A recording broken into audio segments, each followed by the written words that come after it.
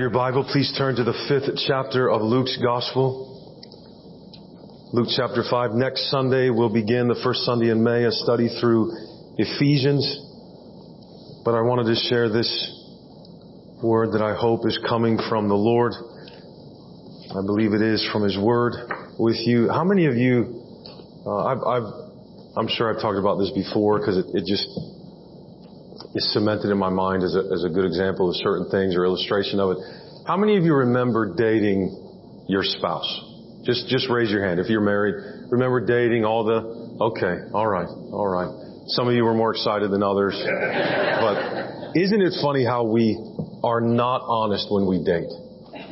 The worst thing that could happen is that the person we're going out with would find out who we really are.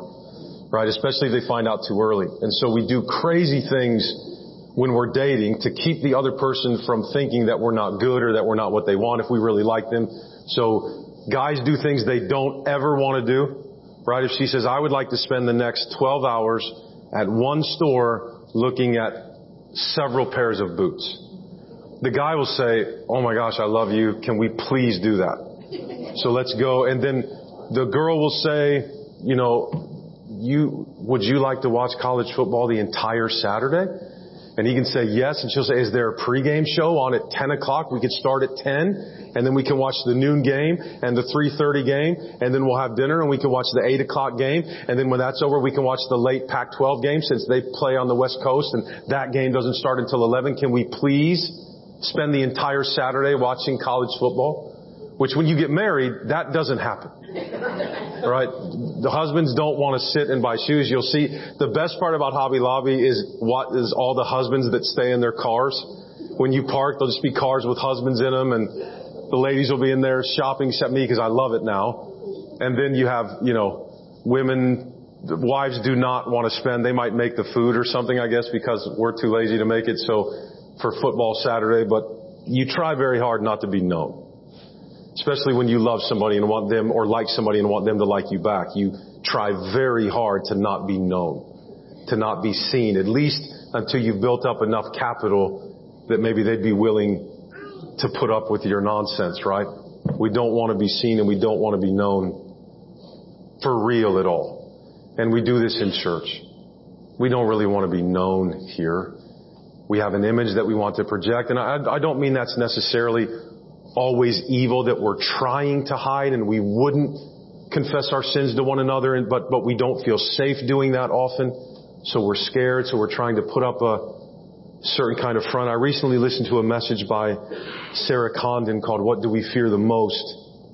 And she talked about how God comes to us in salvation. He doesn't come to us angry, but with a giant's gentleness, as oxymoronic as that might sound. And that image stuck with me all week. I heard that message on Monday and couldn't get it out of my head. There are scenes all throughout Scripture of God meeting us in His glory and in His grace, in His power and in His gentleness. But the thing is, if we're honest, God meeting us where we are and as who we are is not very comforting. It's not something we would pick to stand as we are, everything uncovered, in the presence of a infinitely holy, majestic, perfect, all-knowing, all-seeing, all-powerful God. What would God do if He fully knew us? If He knew not everything that we do that's sinful, but everything that we think, everything that we do in secret, everything that we do in secret, that maybe not even our spouses know, or our best friends, or family, or parents know. What would God do if He knew us fully? What would God do if He knew who we really were? Certainly, surely, we'd be rejected. We'd be judged and condemned.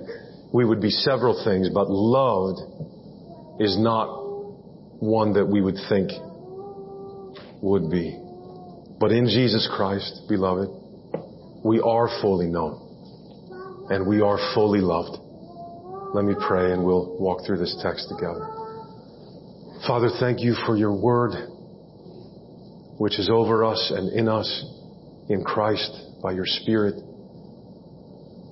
Lord, help me this morning to convey this message clearly and correctly. Overshadow me, God, and fill me with your Holy Spirit for this text. And for the sake of your name and your glory and your people and their joy and their hope and peace, please open every ear to hear and understand. And we ask this in the name of our Lord Jesus Christ. Amen. Let me read verses 1 through 11 of Luke chapter 5.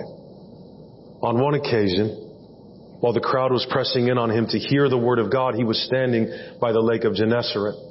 And he saw 2 boats by the lake, but the fishermen had gone out of them and were washing their nets. Getting into one of the boats, which was Simon's, he, Jesus, asked him to put out a little from the land, and he sat down and taught the people from the boat. And when he had finished speaking, he said to Simon, "Put out into the deep and let down your nets for a catch." And Simon answered, "Master, we toiled all night and took nothing, but at your word I will let down the nets." And when they had done this, they enclosed a large number of fish, and their nets were breaking. They signaled to their partners in the other boat to come and help them. And they came and filled both the boats so that they began to sink. But when Simon Peter saw it, he fell down at Jesus' knees, saying, "Depart from me, for I am a sinful man, O Lord." For he and all who were with him were astonished at the catch of fish that they had taken. And so also were James and John, sons of Zebedee, who were partners with Simon. And Jesus said to Simon, "Do not be afraid. From now on you will be catching men." And when they had brought their boats to land, they left everything and followed him. So in Luke's gospel, Jesus is beginning to call his disciples, and he does so in Luke with this miracle to establish his authority on the Sea of Galilee, or the Lake of Gennesaret. In Luke, he sees 2 empty boats because the fishermen had left them. They're washing their nets, so their boats are just sitting there. Jesus invites himself onto one of the boats, Simon's boat to be exact, and begins to teach people the Word of God from the boat. So imagine, we don't know how long this went on, Peter and James and John, business partners in the fishing industry, listening to Jesus as they wash their nets, as they in their workday. Jesus came to them. He came to us. The light that gives life is breaking into the world right here in the middle of a workday. It's just another day. When Jesus is done teaching, he invites the 3 men back into their boats to try again at catching fish. But Peter tells him in verse 5, "Lord, we did," right? He says, "We toiled all night and took nothing." These are professional fishermen. "But at your word, I will let down the nets." This is a funny moment, if we want to call it that. This is not great faith in action. That's not what's happening here. At your word, at your great word, we will let down the nets and something great will happen. No, you can tell by his response, they're fully expecting empty nets again. It's embarrassing probably to them. They don't want to make Jesus look silly. Maybe that's what they're thinking. Simon, who will be called Peter, does not believe Jesus can do anything.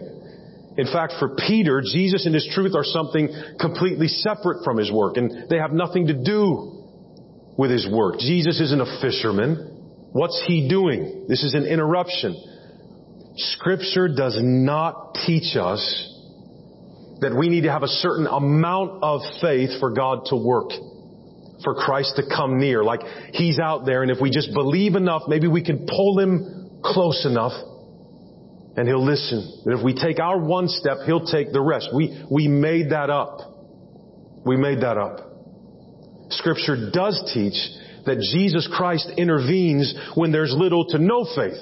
You have examples of this. What about the crazy story in Mark of the man that's let down through the roof by his friends because he's disabled, and Jesus heals him for the sake of the faith of his friends, not even the man's faith, right? Because Peter basically says, listen, we've already tried that and it didn't work, but we'll try it again.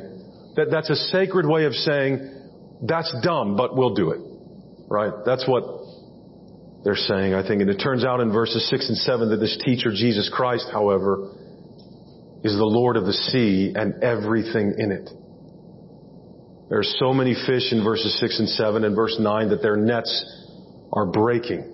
In fact, the weight of the fish is so great it's sinking their boats. This is very interesting. William and Rochelle Hauser's article on academia.org from December 10th, 2017 says that if you take into account the dimensions of boats from approximately the same time and location as the text gives us here, it would have taken approximately 62,692 pounds of fish to sink 2 of these boats. Then if you look at the wage and commodity price law of this period, this catch would have given each of the fishing partners 24.5 to 36.5 years worth of salary in one catch. 12 to 18 years at skilled labor rates, depending on the quality of the fish. And I'm going to guess they were good fish. And if you took modern financial advice into account, one would have needed in this time period about 25 years worth of expenses and savings in order to just live entirely from the interest. Do you know what all that means, beloved? The weight of the fish, the economics, that these men are out of the fishing business. They don't have to launch another single boat or drop down another single net. They and their families are going to be just fine. Because Jesus is passing by. Because Jesus was in the boat. And He makes all provision, beloved. So Jesus says, in the second part of verse 10, do not be afraid. He says this to Simon. From now on, you will be catching men. I love the economic aspect that yes, I took care of this for you. From now on, you'll work for me. From now on, we'll let down our nets to catch people, which is what the word men can mean here as well. So we have this beautiful picture. You have Jesus telling Simon Peter not to be afraid. There's nothing to worry about. Nor we'll see in a moment, is there anything for him to be afraid of? And we read in verse 11, and when they had brought their boats to land, they left everything and followed Him. They could, for one thing. So Jesus didn't come to save fish, apparently, but He came to save people. So He isn't here to do amazing things like this as an end in and of themselves. He's here to get people, to save them, to redeem them, to forgive them, to adopt them into the family of God, to bring the kingdom. And if Jesus can do this with fish, if that calculation and weights and measurements are correct, and He can pull 62,292 pounds of fish without even saying anything, just thinking it in His mind, what can He do if the gospel is the net that He's throwing out, that He's dragging across the world, as another parable, or as a parable shows in another gospel, I believe. But you wake up a fisherman, your life is going in that direction. That's how you think, that's your identity, that's how you take care of your family, it's who you are, and you go to bed in one day and you're a missionary for Jesus Christ. You're in His inner circle. And by the way, you're a sinner who had no faith in Jesus whatsoever, didn't ask for this. In fact, when Jesus shows His life-changing power, Peter doesn't want to capitalize on it. Peter wants him to get away from Him. Peter wanted Jesus to get away. In verse 8, why? Why is this the response to this amazing power? And we've seen it before, something like this in Scripture. Just one example is in Isaiah 6. When the prophet Isaiah encountered God enthroned in His temple, and just the train of His robe filled the temple. So just the fabric of the train of His robe, picture that in your mind, fills the temple. You're just surrounded by it, and it's just the train of His robe. It was terrifying. It was terrifying. Isaiah had no idea what God was showing him at first, what God was going to do. But he clearly, by his response, didn't think that God was for him. That's not the impression human beings get when they're brought face to face with the glory of God. It's not like, this is great. This is nice. This is perfect. I see you, you see me, all's well. And the amazing thing is, you find in the Gospels that Isaiah was beholding the glory of God in the person of His Son, the Lord Jesus Christ, who, by the way, is in the boat with Peter. That's who Isaiah was actually seeing or able to see with his eyes. This same Jesus that's in Luke 5. And what did Isaiah say in Isaiah 6 when he saw the glory of God revealed? Woe is me. Woe to me. Condemnation on me. Judgment on me. I am undone. That's a word that means I have been seen and I have been pulled apart. I have nothing to stand on here. I'm undone. I am a man of unclean lips, and I dwell among a people of unclean lips. I have no business whatsoever. I don't belong here. I'm undone. Get me out of here, so to speak. If God sees me, He'll destroy me. He almost sounds like Peter in Luke 5. Go away from me, Lord. Peter knows something about Jesus in this moment, and his response is not to hug Him. His response is, you have to get away from us. Right? If I can tease that out a little bit, right? You don't understand. I'm a fisherman. Right? Like I have no business being near anybody that can do something like that. Get away from me. Because again, when humanity encounters God in His glory, what will become immediately obvious to us is that we shouldn't be there. We shouldn't be seeing it. We know, and all of us know right now, even those in this audience that right now are rejecting Jesus Christ for their salvation, what bothers us so much is that we all know He sees us. We all know we have to give an account. We all know that life doesn't just end in death. If we're being honest, we can feel it. God has written His law on our hearts. We know we will have to give an account. And so maybe the sinful life in part is a life of Peter saying, get away from me. I am a sinful man. And by the way, many people thinking today, as they always have, I don't want you to be around me. I want to do what I want to do. And if you're here, I can't. Consider all 12 disciples later in Luke's Gospel in 8, verse 22, in a boat, again, on this same sea. This time there's a storm raging. The boat is once again filling with water. It's once again threatening to sink. They wake Jesus because the Lord of the sea is using this as an opportunity to take a nap. So He's sleeping. And He gets up, and the text says He rebuked the wind and the raging waves, and they ceased, and there was a calm. And in Luke 8:25, they were afraid of the storm, but now they're really afraid. Now they're terrified after Jesus did what He did. And the sea becomes like glass.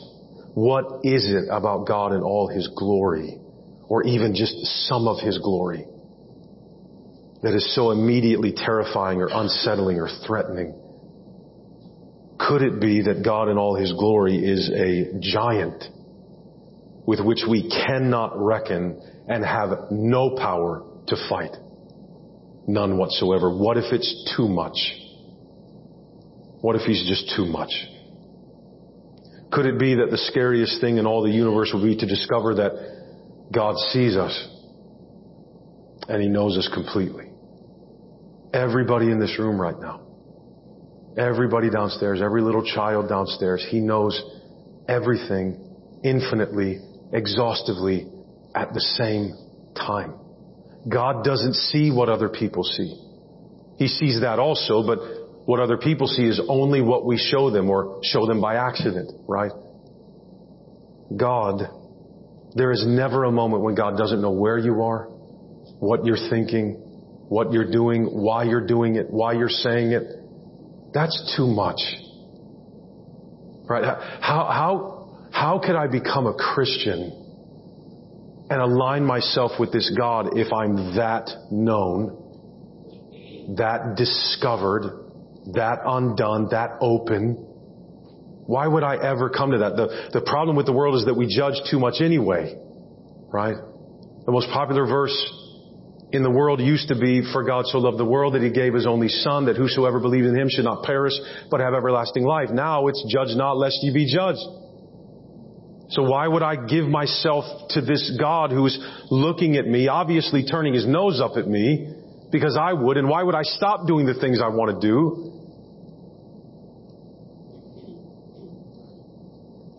We spend our whole lives trying to hide who we really are, or at least the worst parts about us.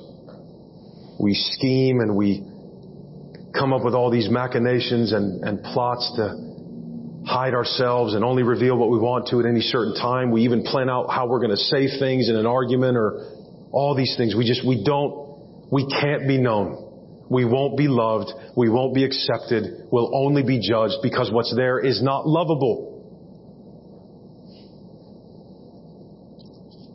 And we hide mainly, tragically, don't we, from those who love us. Right? From those who love us. We're very strange people. If the people that loved us really knew us, maybe they love us because they don't really know us. Maybe we wouldn't be accepted. Surely we wouldn't be loved. That's something entirely different altogether.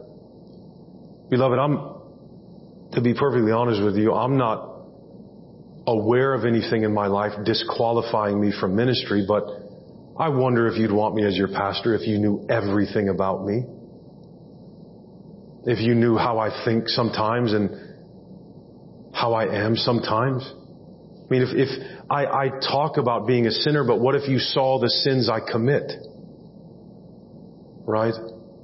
What if you knew who I really was? And again, I'm not saying I'm living a secret life and if you knew it, I'd get fired. That's not what I mean. I mean, if you knew me like my wife knows me, or my wife and I are one flesh. I don't think there's anything we don't know about each other. What if you knew me like she did, right? Or what if you knew me more than she did? What if you sat down with my kids and say, does your dad ever raise his voice? Right? Does he ever punish you and it's not just, it's not right? Or are all your thoughts pure, Tony? Is every intention of your heart godly? Right? Would you still want me to be your pastor if you knew everything about me? And I'm not scratching the surface of everything about me in those examples. Right? Peter knew in this moment in verse 8, as mountains of fish are sinking his boats, if this Jesus can do this, He knows everything about me. He's going to be able to see everything in me. He's going to know everything I don't want maybe even His wife to know. Right? Oh no, I'm seen. He knows. He saw the power firsthand, and Peter knows. I mean, what would you immediately think maybe? Peter knows that, look, Jesus could end me right here and now. I didn't believe that. I talked to him like he was dumb. I didn't believe, I thought we were going to pull up empty nets again, and I know fishing better than he does. I know the sea. It's my livelihood. And this teacher that they're hearing wonderful things about, yes, absolutely, but this is different. So maybe Peter's thinking, I'm not about to be an object lesson, right? For Jesus to pick him up and throw him into the water. See, everybody? This is what happens when you don't have enough faith in me. Right? This is what happens when you're too sinful to be around me. Look at this clown. Right? We fear being shamed for what we've done, even when we're guilty. There's nothing more scary than being pointed at by a group and saying, it's you, you're guilty, you're bad, right? Even if you really are. And Jesus is not a giant in the world. He is the giant. Jesus as a giant means nothing else that's a giant is a giant.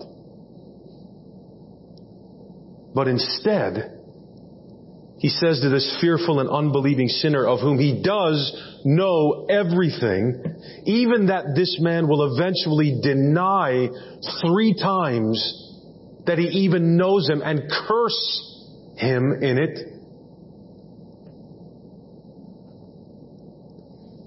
No, don't be afraid. Don't be afraid. From now on, you'll be catching people. I want you with me. Peter, I love you. I'm going to die for all of your sins. Every single one of them. Everything that makes you want me to get away from you in this moment, I'm going to bear all of God's wrath for it. I'm going to satisfy it. You come with me. You belong to me. And when the darkest moment of your life maybe comes, I will have already prayed for you that your faith will not fail. And you'll come back to me. And I'll take you.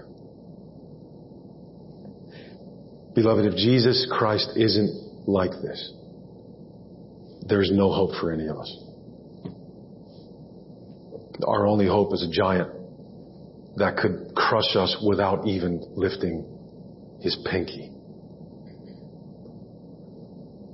Turns out that God in all his glory, all of it, manifest on display, doesn't look like on earth thunder and fire and earthquakes, but when he is revealed in person, God in all his glory, full of grace and truth, looks like Jesus. In him resides bodily, Colossians 1 tells us. All the fullness of God dwells in Christ in bodily form. All of God's grace and truth reside in a person. The glory of God resides in a person. The righteousness of God resides in a person. And Jesus is for us. All that's true. And all of it is seen. And he's for us. Jesus did not go to the cross not knowing what we were actually like. And so when he died, he couldn't have possibly died for the worst parts of me. He was dying for the idea that maybe I would come to him. No. While you were actively spitting in his face with your sin, he was dying for you. While we were yet sinners, Christ died for us. He died for the worst version of me. The worst version of me. The gentleman we had here a few weeks ago, Daniel Emery Price, said in a talk Friday that Jesus saw my best day, me at my best, and said, I'm going to have to die for this guy. Even his best won't, it's not enough. The giant is gentle, beloved, to those who need him. Gentle.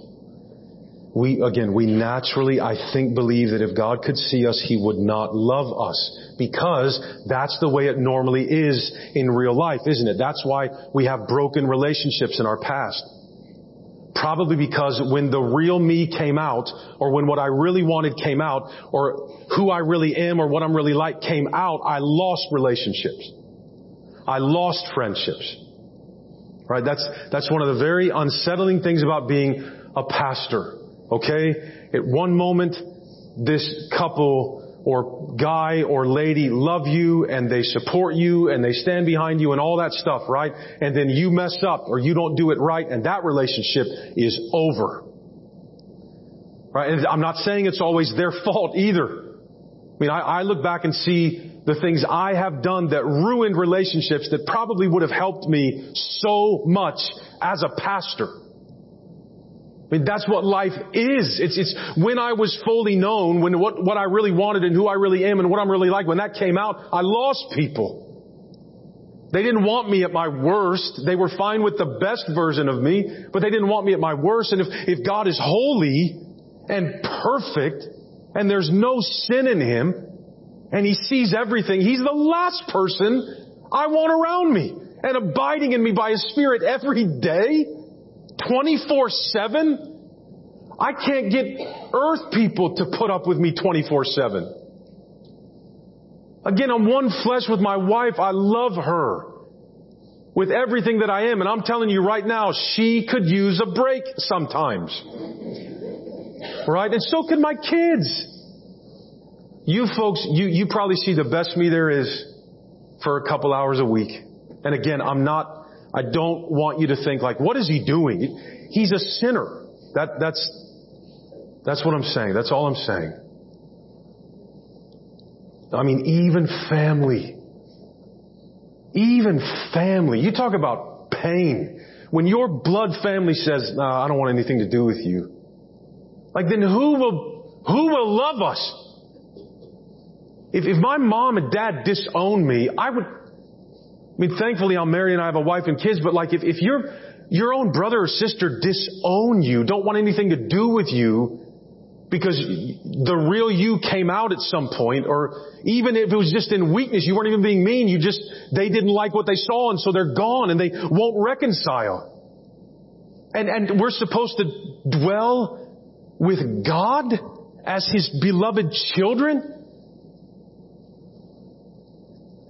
There are steps we could all take in our lives this afternoon that could end our marriages, end our best friendships, right? I mean,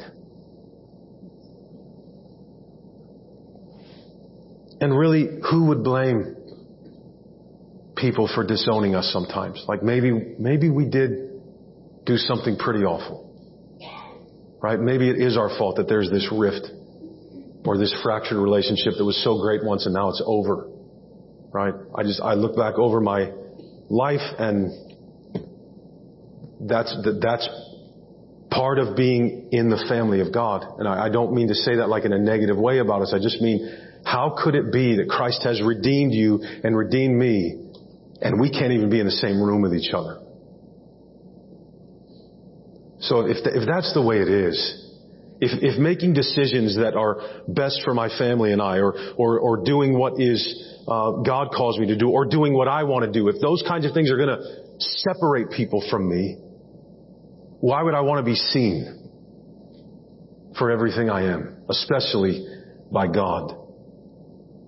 And some of the things we do to those who love us are horrendous. What about if what you do to God is horrendous? If God is holy and perfect, then my greatest fear is being fully known. Because if I was fully known, I couldn't possibly be fully loved. Then my only response to God is to run or to fake it. He has to get away from me. So as people who don't yet, as people who don't yet believe in Jesus as their Savior, right? We run from Him in fear. That comes out as rejection and unbelief, or maybe cynicism, atheism, apathy, agnosticism, those kinds of things. You're admitting there's a God that you don't want to believe in when you're an atheist. You just hate Him, right? But even often as those who do believe in Jesus, we run from Him in our self-righteousness. Honestly believing, or at least hoping, that by our performance, or our attitude, or our acts of service, maybe the real us will be covered up and not seen, or maybe successfully cornered off somewhere, and God will just kind of deal with us according to the good things that we do, and forget about all the rest. And so even as a Christian, sometimes we can live this life where we feel estranged. It's like there's an awkwardness between us and God because we're not living as perfectly as we know the Scripture calls us to.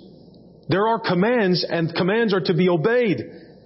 And often we're not obeying them, or even if we are obeying some, we're not obeying others, and so we just constantly feel estranged. Why? Because He sees us.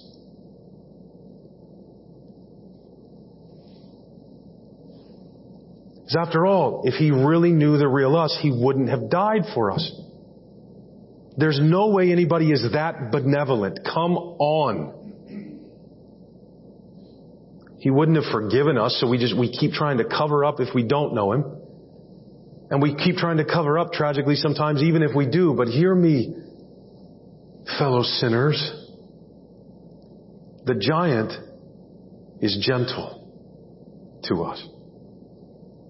And the only way we're ever really going to face this fear and conquer it is if we truly believe the gospel. Maybe our deepest fear is that God would fully know us, and in fully knowing us, we would be rejected. Could you imagine God looking at you and saying, "Depart from me. I don't know you. Get away from me, for I am holy." That's how the story should read. That's how all the stories should read. Not us saying, "You need to get away from me," but Him saying, "Why am I here?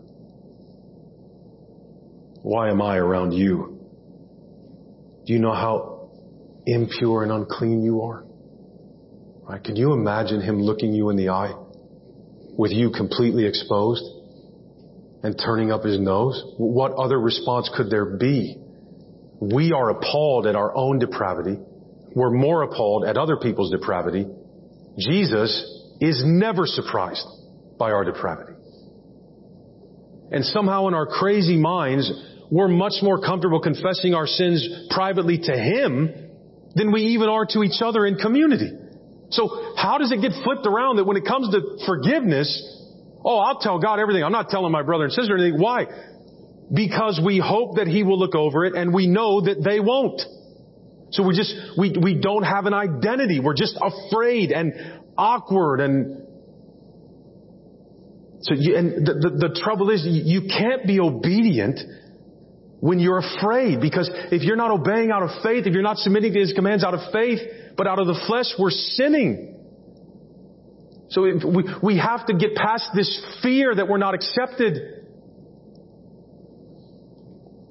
Be our worst fear come to life for God to come down here. And yet the gospel says that we must be fully known so that we can actually be fully forgiven. Fully forgiven. What Jesus is saying in the gospel is, listen, I see it all. And I sent my Son, or Jesus is saying, I came to take it all. Therefore, I accept you, and I love you, and you belong to me. Doesn't it get old feeling like a loser Christian all the time? And I'm not talking about self-esteem and all that stuff. I'm saying to always feel like we're not in Christ enough to have an ongoing personal relationship with Him. It's like awkwardness at a family reunion. We're in the family, but there's beef and strife, and I can't get close to Him. No, you can't. I can't. But He came close to us. God didn't stop. Jesus is not ceasing to be holy here in order to let Peter get close. His holiness envelops His grace. That's who God is. There's no divided identity in God. Holiness includes His love and His grace and His mercy in the purest, indefinable ways we understand those terms. He is those things.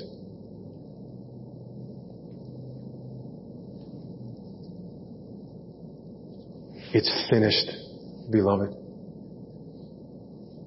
I want you to believe that. And it's not me saying it doesn't matter what you've done, or it doesn't matter who you are, or it doesn't matter what you're like. It's not me telling you that. Jesus has taken all of it.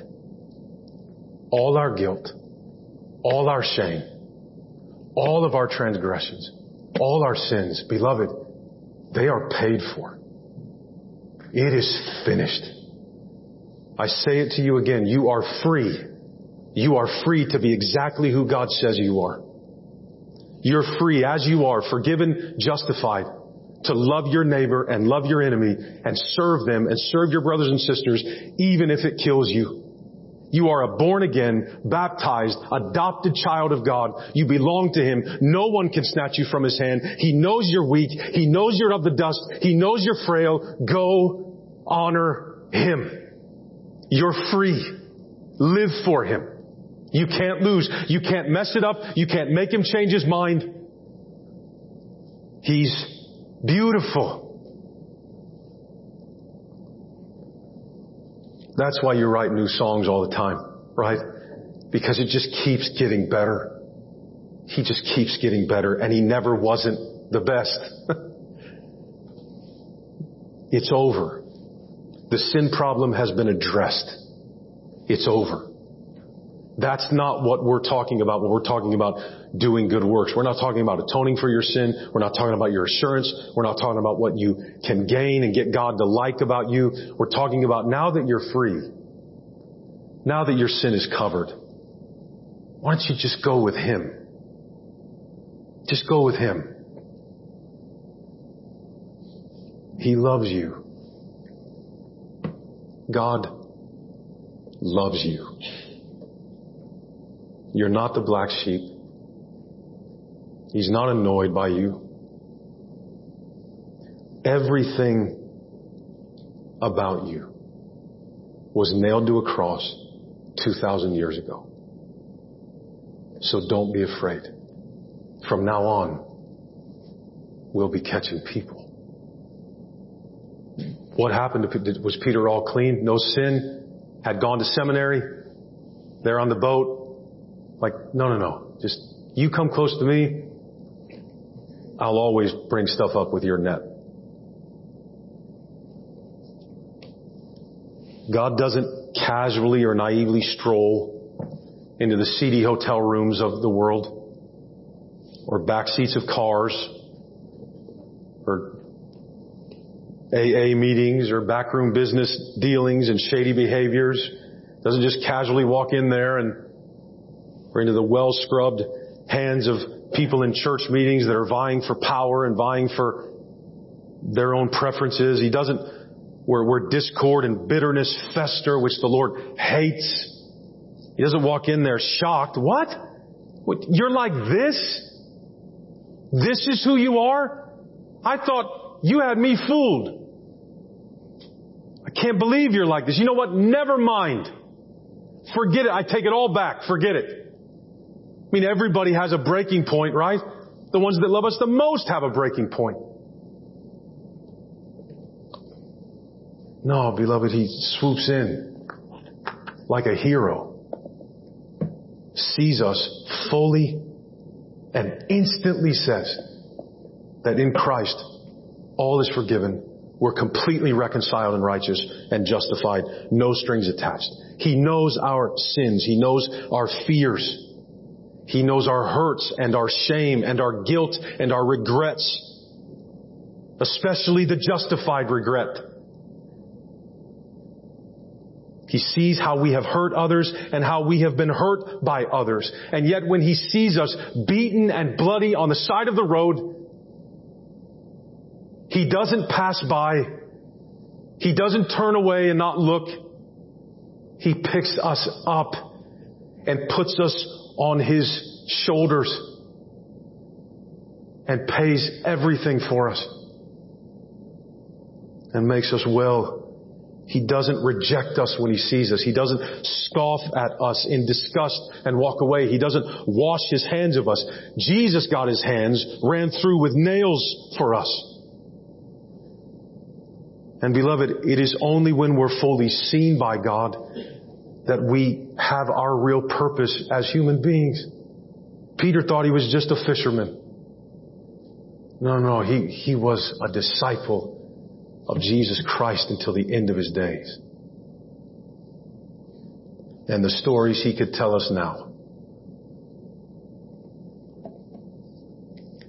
It is only when we're fully seen by Him that we know our real purpose, and instead of anger and guilt and shame, we're met by the gentle giant. Jesus knows you. It's true. Everything about you. Everything we've become absolute ninjas about being able to hide.